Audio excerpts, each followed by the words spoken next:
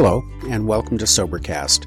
We provide AA speaker meetings and workshops in a podcast format. We are an ad-free podcast, and if you enjoy listening, please help us be self-supporting by visiting Sobercast.com, look for the donate link, and drop $1 or $2 into the virtual basket. Also, if you're a member of NA or have friends that are, please tell them about our other podcast, NAPOD.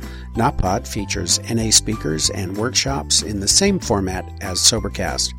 We upload a new speaker every day, and it's easy to subscribe by searching for NAPOD, N-A-P-O-D, all one word, on any podcast player app, or go to napod.xyz if you'd like to listen online. Hope you enjoy the podcast and have a great day.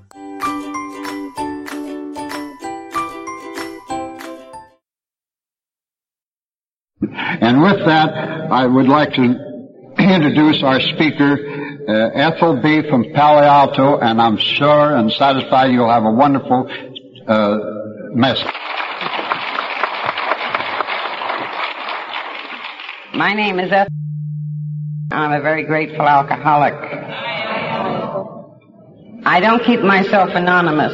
However, I always have and always will respect anybody else's anonymity. When the committee asked me to speak, I don't know why they took such a responsibility upon themselves. I don't know why they thought that this old bag would still be awake at 10:30 at night. But here I am, and willing to share some of my experiences with you as an active alcoholic and some of my experiences since I've been sober in this wonderful fellowship of Alcoholics Anonymous. I heard on the radio today a definition of happiness. Happiness is a 90-year-old man marrying an 18-year-old girl because he had to. Another little story that impressed me very, very much that I heard at one of our AA meetings in the area where I come from. We're kind of known as the philosophers in Palo Alto and Menlo Park. But this story I did hear, and I like to share this one with you, about the person that was in this mental institution. And for a week he had watched this farmer wheel by every day at a certain time with a wheelbarrow full of horse manure. So finally this got on his nerves, and he yelled out to the farmer. He said, "Say, what do you do with that wheelbarrow of horse manure every day?" And the farmer said, "I put it on my strawberries." And the poor nut said, "Gee, I always put cream on mine, and look where I ended up." So you see, we do have some swinging groups in my area. I don't think it's important to go into a long case history of myself as an active alcoholic, but I have to share some things with you. I don't remember when I took my first drink. The only thing I do know that I was a shy person. I know many speakers say that our alcoholism was but a symptom of some underlying things that were wrong with us. However, I don't feel that way for myself. I was raised in a family where there was love, discipline, and God. There was no reason for me to turn to alcohol except that I liked it. I liked what it did for me. I'm very grateful that in this program that we don't have to tell our age. But I will share with you that for the past 2 years, I have been carrying my Medicare card around with me. And if you're not too much of an idiot, you know you can get your Medicare card at 65 and you add 2 years onto that. And God willing, I will be 67 this month. I don't believe that I would have lived to this age if I hadn't found this program of Alcoholics Anonymous. Give you a little of my background. I told you I was raised in a family where there was love, God, and discipline. I'm the youngest of 4 children. You don't have to try to guess the other ages, but they're not in wheelchairs yet. I don't know if I was spoiled or not growing up. I haven't any idea. I did drink at a real early age. As I said, I did it because I liked to drink. I drank all through the Prohibition area. And at that time, I was able to go to the finer places in New York City where I was raised. And certainly by this twang, you know that I wasn't raised any other place but New York City.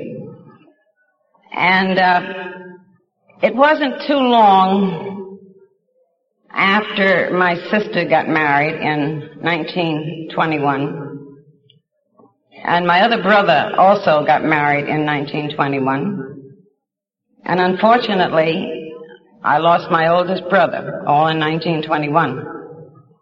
Up until this time, we were all a very, very happy family. We had many, many laughs in our home. And it was a great home. I have a lot of respect for my mother and for my dad. We were a middle-class family, I would say, but I never wanted for anything as a child.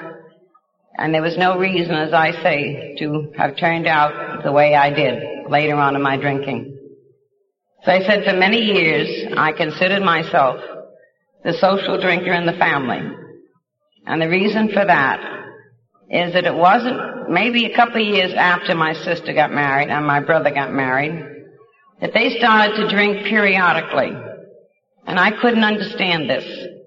I couldn't understand why they had these periods of sobriety and all of a sudden they were on these terrible binges and they always had to be hospitalized. Needless to say that this brought an awful lot of chaos into our home. And I grew to dislike these 2 people very, very much. I knew what they were doing to my mother and father, and I thought it was just terrible. And my feeling at that time was that they were married, and we shouldn't have to have all of their troubles coming into our home all the time. But because of these 2 characters, I think they kind of made a sneaky drinker out of me. So I drank away from home on many, many occasions. I had the type of mother that never cared if I didn't come home as long as she knew where I was. And many a time, really, I stayed away from home because I knew I was going to drink too much. I knew I could not stop at the first drink. And during my days when I thought I was a sociable drinker, I was known as the life of the party. I would do anything and everything, and I really enjoyed myself. I had a good sense of humor, and please God, I never lose the one that I have, because I would not be able to stay sober, I don't think, without my good sense of humor. So this went on for many, many years. And in 1929, I was employed in Wall Street. That's the financial district back in New York City. And I was a telephone operator. And I was known as a pretty good Joe in those days. I had to know where there was a bootlegger. I had to know where there was a bookmaker. I had to know where there was a house of ill repute for the men that desired this type of service. So I was known as the good Joe of the office. I used to keep a list of the boys that called in that were hungover and couldn't make it.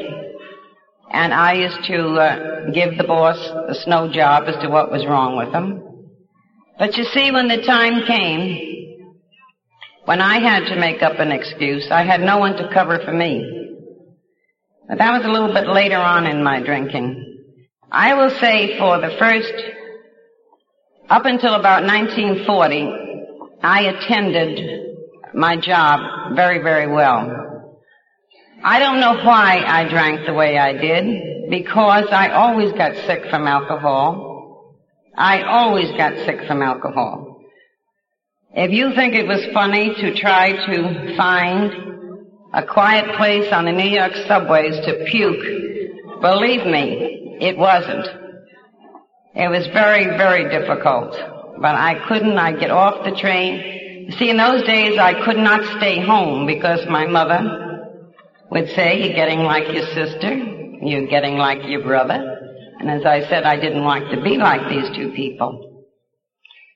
I never asked anybody how they stayed sober. I always ask everybody, what do they do for a hangover? And somebody told me to get bromo-seltzer, which I did. I became a bromo-seltzer fiend, really. Somebody else told me to take olive oil before I went out, and I did that. And somebody had the bright idea and told me to take pickled herring for hangover. I hope someday I meet that person in the program. Because that puke came out of my ears, my eyes, my nose, and every place. I never tried that one again, believe me.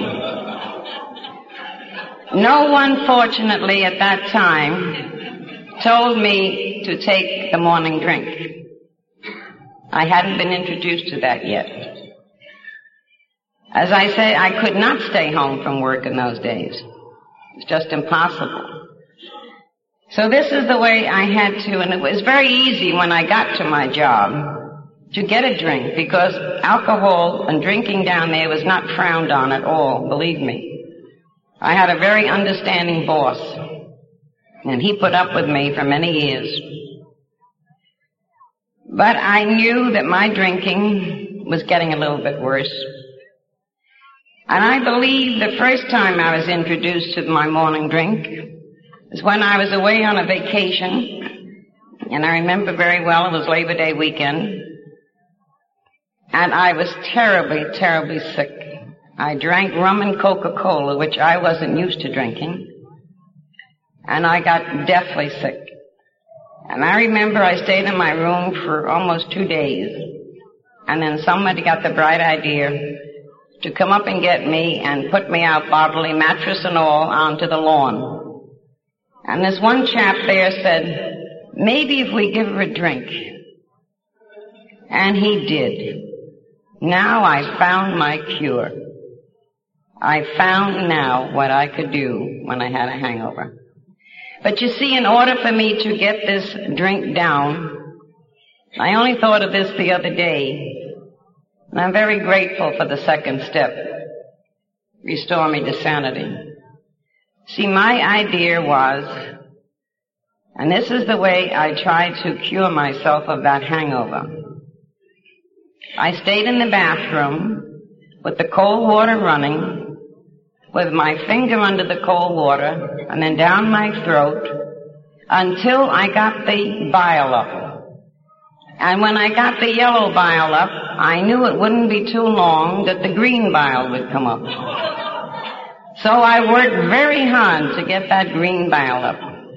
And that was only for one reason. I was cured, and then I could go out and drink again. Now, if that isn't insanity, I don't know what is. So this was pretty much the way I maneuvered. I remembered one day, for some unknown reason, I got short of money. And I was in New York, and I suddenly grabbed this guy by the sleeve of the coat, and I was making a citizen's arrest. And I got the cop, and he wanted to know what happened. And I said that this guy rolled me for $7. Now, why I came to the amount of $7, I don't know. And this poor slob, whom I had never seen in my life, and hope I've never seen since, he had to give me $7. And the cop said to me, do you want to have him arrested? And I said, no, just hold on to that bum until I get down the subway. You see, I reached from going from a very sociable, very happy drunk, I went to a very belligerent drunk. And this was really, really bad. The only reason I never had been arrested or got a 502 was because I didn't have a car. See, I did use the subways. But if there was any chance of getting a ticket in the subway, I really should have had many. There was many things that I did in that subway, believe me. Coming home late at night, for some unknown reason, they always locked the bathrooms. And you know, when you have to go, you have to go. So, the only place I could go was the telephone booth. But you see, I was always a lady. I used to have a little hat on, and I would find a little mirror, and I would go over and adjust this little hat, and the stream would be coming out of the booth, and I stood there very defiant, like, who, me? You know? Somebody asked me one time, did I use the telephone booth for the toilet tissue? And I said, hell no, I usually had a glove on. So I had many, many gloves when I came into this program, believe you me. And I think the thing that frightened me most were my blackouts. Some days I didn't know whether I was working or I wasn't working. And I had to imagine I ran a big 2-position switchboard. And I had to call one of the buddies in the office to find out if I had been working or not. And this was normal drinking, I thought. Normal drinking. As I said, this continued until 1940, when my mother passed away very suddenly. Now, this was quite a shock to me. In the meantime, we took my sister in with us to try to keep house for my dad and myself. And this was really a physical impossibility. Because during her periods of sobriety, anyone that drank stunk. And of course, I was the one that stunk. And was trouble all the time. She used to tell my father that I was drunk if I wasn't drunk. And I took enough of this, and in 1941, I decided to move out and take my own apartment. And I did. I had very, very little money at this time. I remember I had to cash in an insurance policy to get this little apartment together. And I did. And after I did this, I felt somewhat free, and particularly after my mother had passed on. I figured I couldn't hurt her anymore, and I would drink the way I felt like drinking. And it was at this time now that I started to miss time from work. And I remember my boss calling me up, and he said to me, "Caney, do you know that we are at war?" And I said to him, "If we are, I'm quite sure I didn't start it." And I hung up on him. So the only place I could go to find out whether we were at war or not was over to the bar, naturally. So I went there, and they told me that we were at war. You see, up until this time, I did not frequent the bars and grills in my area. They were a little bit beneath me. I said, as I told you earlier in my talk, that I always had been able to go to the better places. It wasn't too long when I wasn't even being allowed in these places. They would have the bartender would leave a note, the night bartender would leave a note for the day bartender, "Don't let Ethel Kane in because she had the cops here last night." So you see, I was being barred from these places. But fortunate for me, they changed owners rather quickly around there. So then I was able to get back into them again. But I didn't last too long. I used to frighten people quite often in my drinking, and sometimes my face would turn very, very red, and I'd scare everybody, and I'd say, "Oh, that's nothing, I'm going through the menopause." And then another time I would get real purple. So I'd tell them, "Oh, don't worry, I have a real bad heart."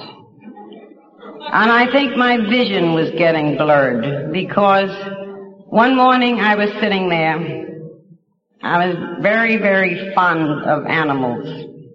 And I looked and I saw this cat. I thought the cat was coming in. And I said, look at that poor cat with one eye. And someone said, you stupid ass, that cat's on its way out. So, you see, my vision, it was getting blurred, too.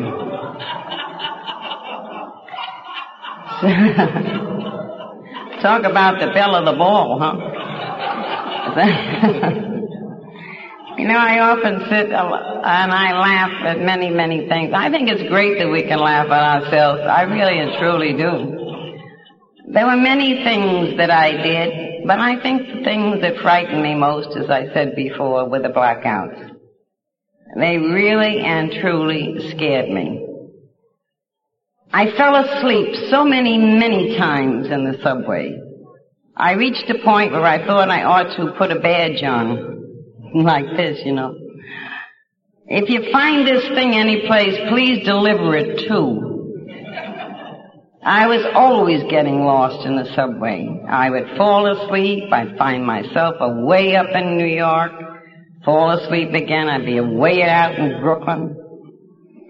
And one night they found me at Atlantic Avenue, Brooklyn, and where was I? Asleep on a bench. And the guard woke me up and said, what happened? And I said, somebody hit me on my head, and they robbed me of my purse. So the next thing you know, I was en route in an ambulance to the hospital. And I remember there, they put me in 3 different beds. I don't know why, but they kept transferring me, and all I wanted to do was sleep. Jesus, I just wanted to sleep. So I thought that this was all taken care of. My mother was still living at that time, and she did come over and she got me. And I got the regular, you know, chatter about you getting like your drunken sister and your drunken brother. So anyway, about 2 days after this escapade, a detective came to my home, and he said to me, do you think you can identify your assailant? I said, no. I said, shh, leave here as quick as possible. I said, I was drunk. I don't know what happened. And I said, I have a tremendous job in Wall Street, and I can't have this get into the paper, so please leave me alone. So he did. And this happened only once that I was put into this hospital, thank God. I had never been hospitalized other than that little escapade. I think I should have been at different times. I remember my sister used to call me in the morning when I'd be home, couldn't make the office, and she'd say to me, what were you drinking last night? And if I was drinking beer, she'd bring me booze. And if I was drinking booze, she'd bring me beer. And the two of us used to sit in my living room, and she'd look at me and she'd say, you know, Ethel, if I ever got as sick as you do from liquor, I wouldn't drink. And I used to look at her and say, I wish to hell you did get sick. Maybe you wouldn't drink so much, you know. But when she was drinking, I couldn't do anything for her. But she tried so hard to help me. And I know on a few occasions she did get a doctor for me. So this was the way that I was living. I tried to commit suicide on 3 different occasions. I met a chap in 1943, and this was absolute chaos. I knew that he had a drinking problem. I knew that I wasn't going to give up booze. He knew he wasn't going to give up booze. And we both knew neither one of us could handle it. So I refer to this as the alcoholic romance. I had many a black eye. I had my face busted one time.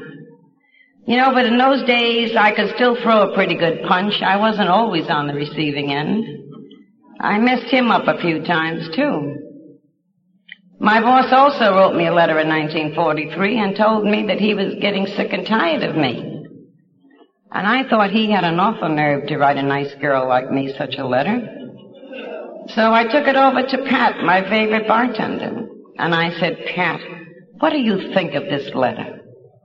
So he looked it over very carefully, and he said, I don't know, Ethel. He said, you spend an awful lot of time here. And he said, we often wondered what you really had on your boss, that you get away with what you get away with. He said, the other day you were here, and you said to print a sign. Put Ethel Kane is working today, and on the other side put Ethel Kane is not working today, and put it in the window.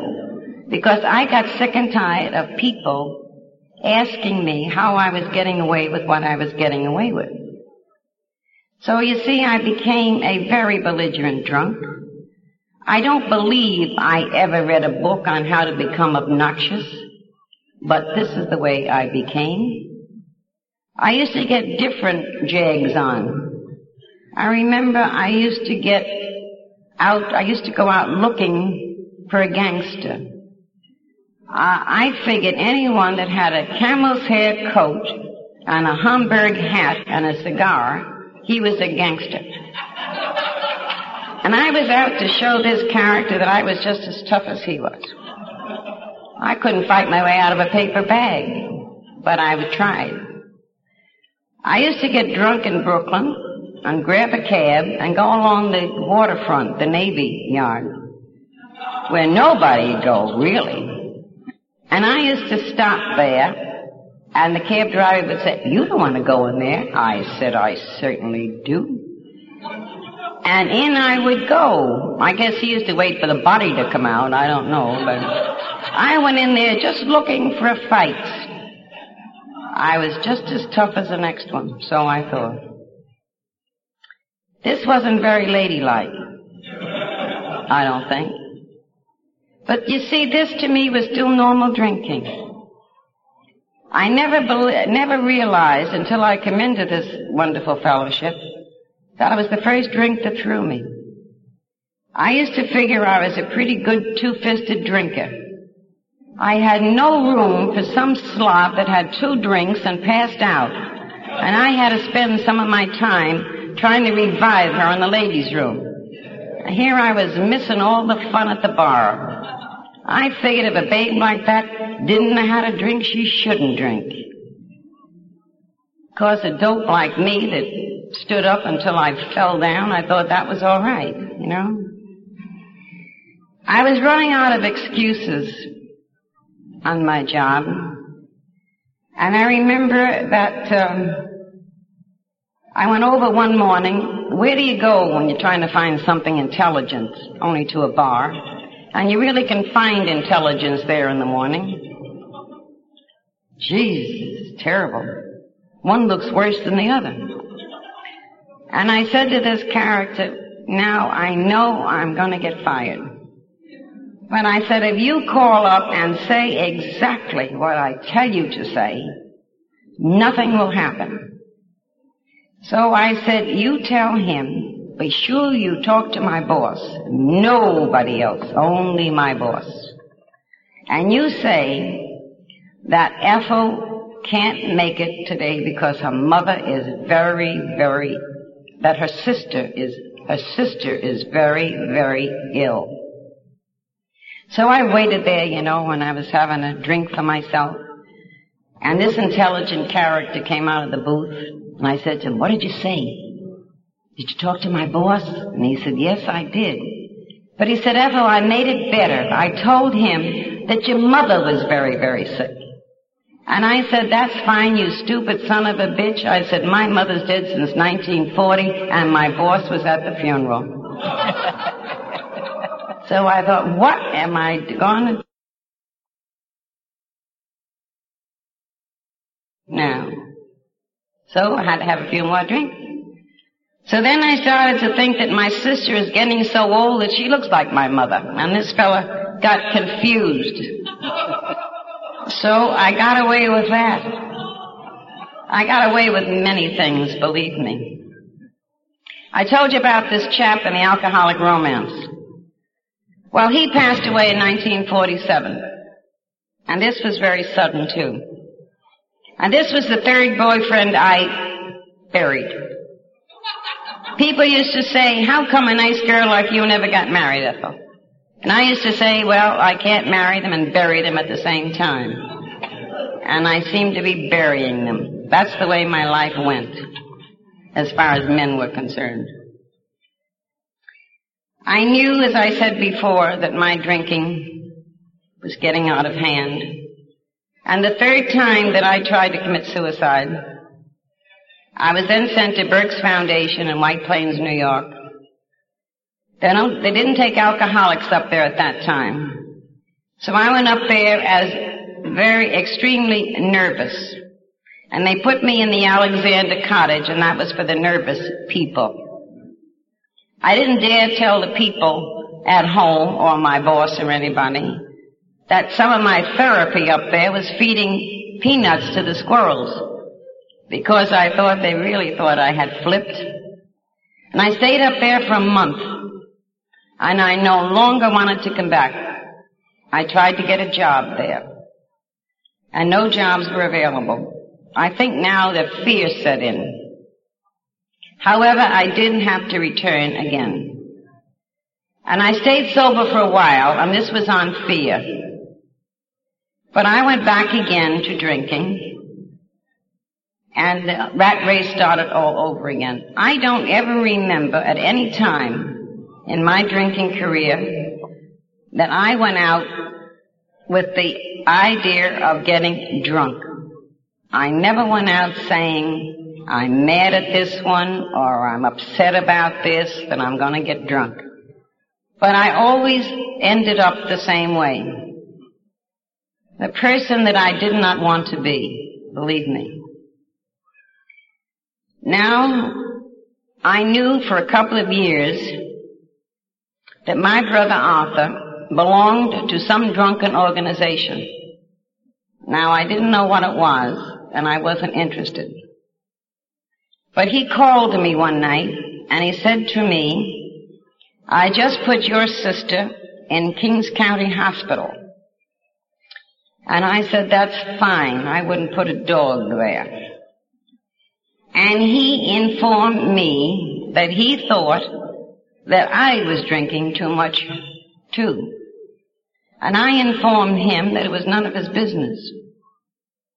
However, I'm very happy and very grateful to say that the program of Alcoholics Anonymous was brought to my sister while she was in Kings County Hospital.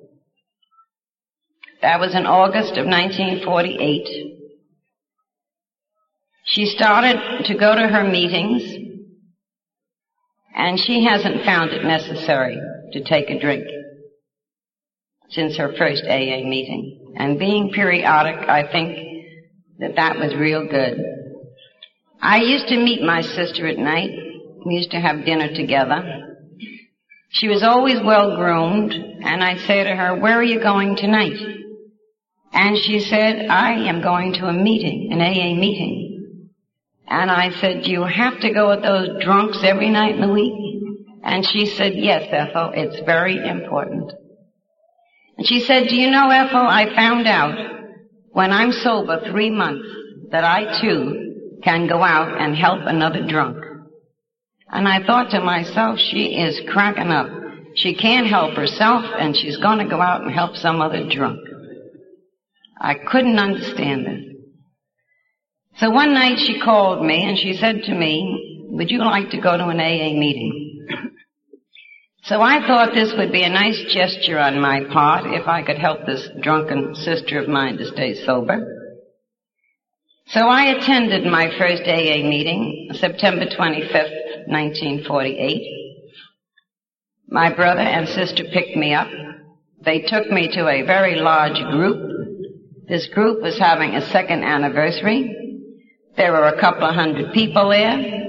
They marched me down the aisle. My sister was in front of me, and my brother was behind me, and I thought they had to bring something like me to the meeting. For some unknown reason, they put me on the platform that night, and I faced the people. I hadn't any idea what was going on. I thought they were going to call on me to speak.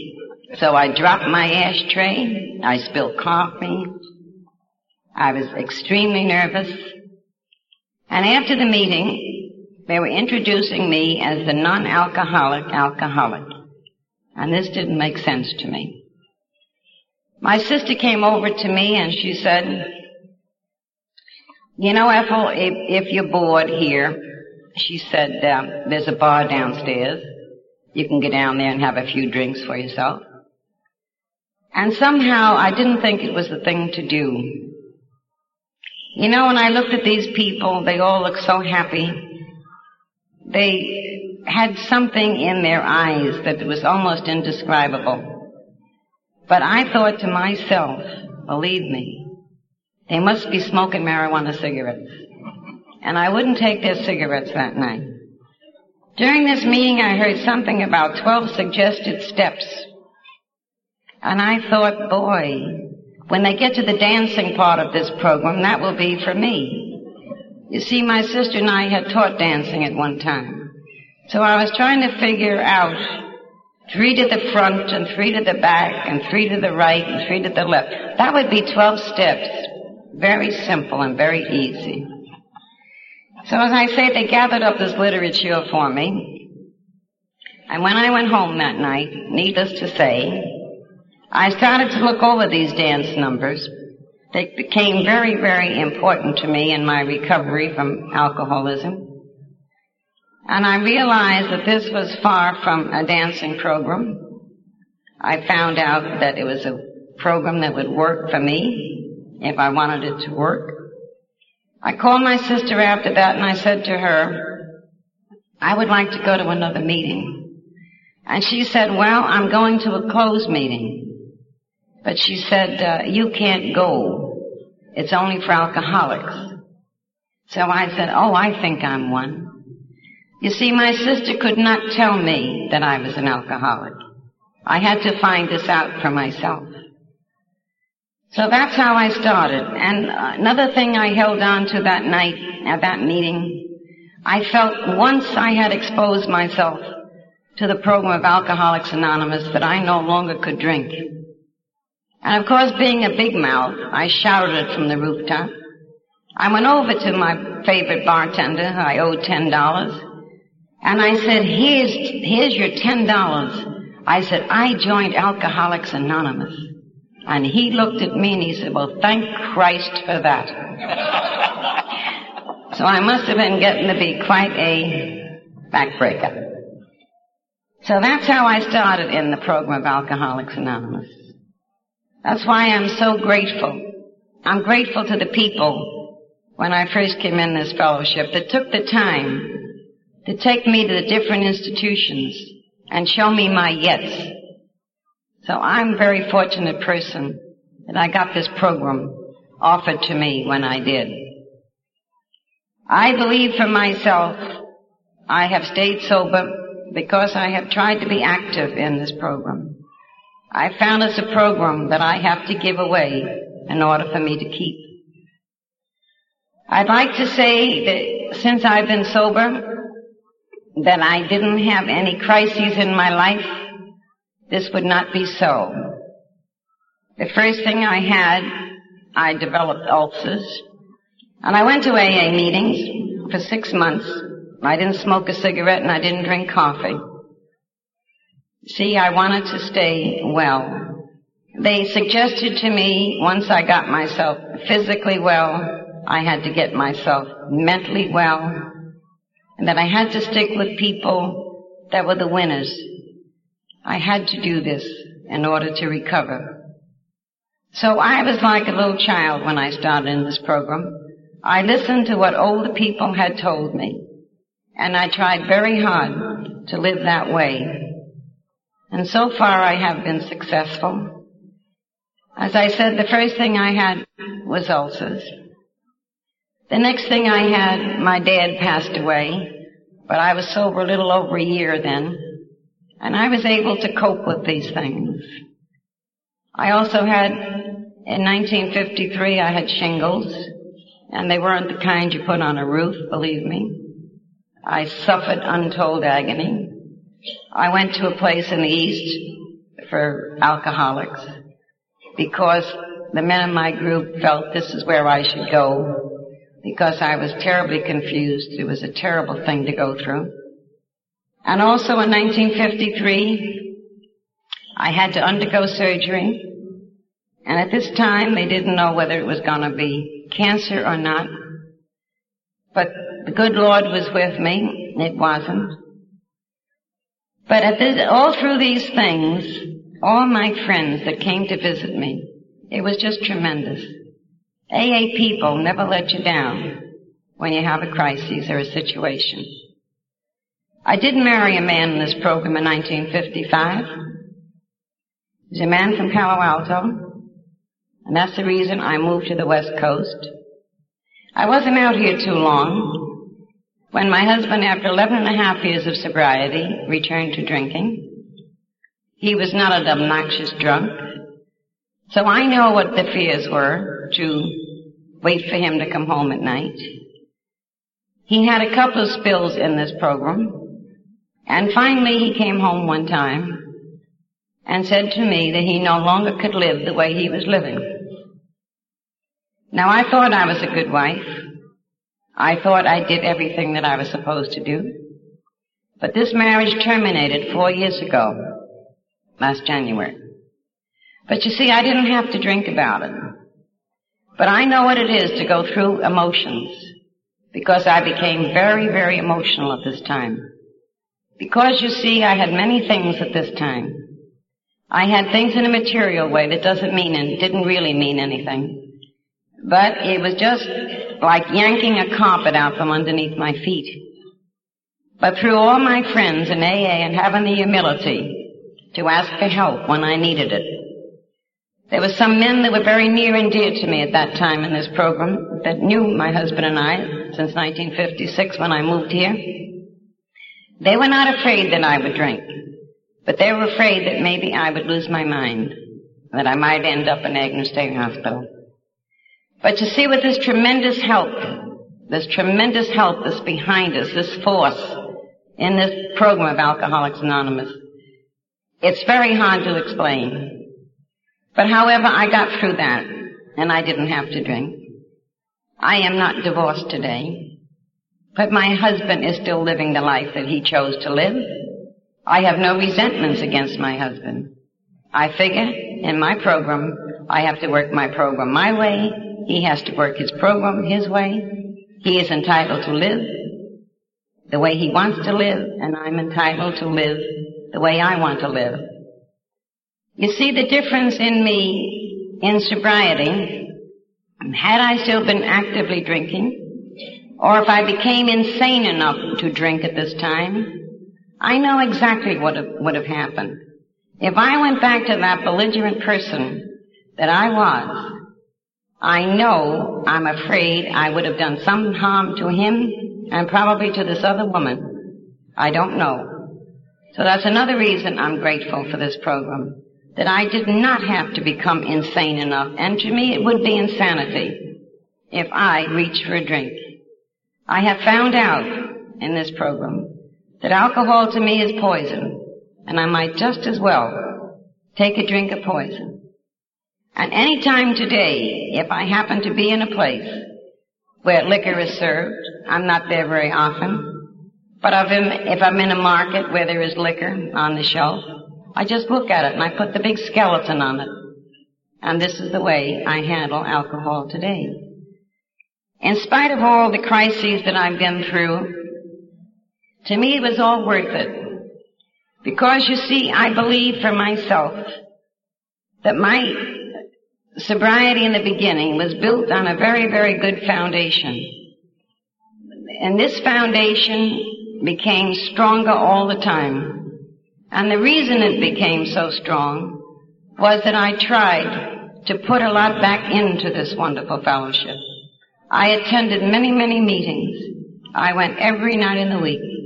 And I still go most every night in the week. So you see, I too, today, try to be a good member of Alcoholics Anonymous, in good standing, and that's all I want to be, really. And if I can possibly share anything with anybody, I'm very grateful to do it. I think that I would like now to thank Max and the committee for having invited me to speak. I would like to thank all you wonderful people for listening. And I would like to close as I usually close. If you are here and you have sobriety, please God you keep it. And if you're here seeking sobriety, please God you get it. Thank you very much.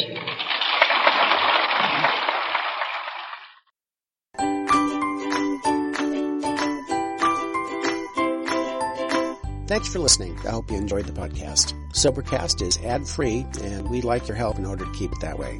So if you'd like to help us be self-supporting by pledging $1 or $2 a month, visit Sobercast.com and look for the donate links. Thank you very much.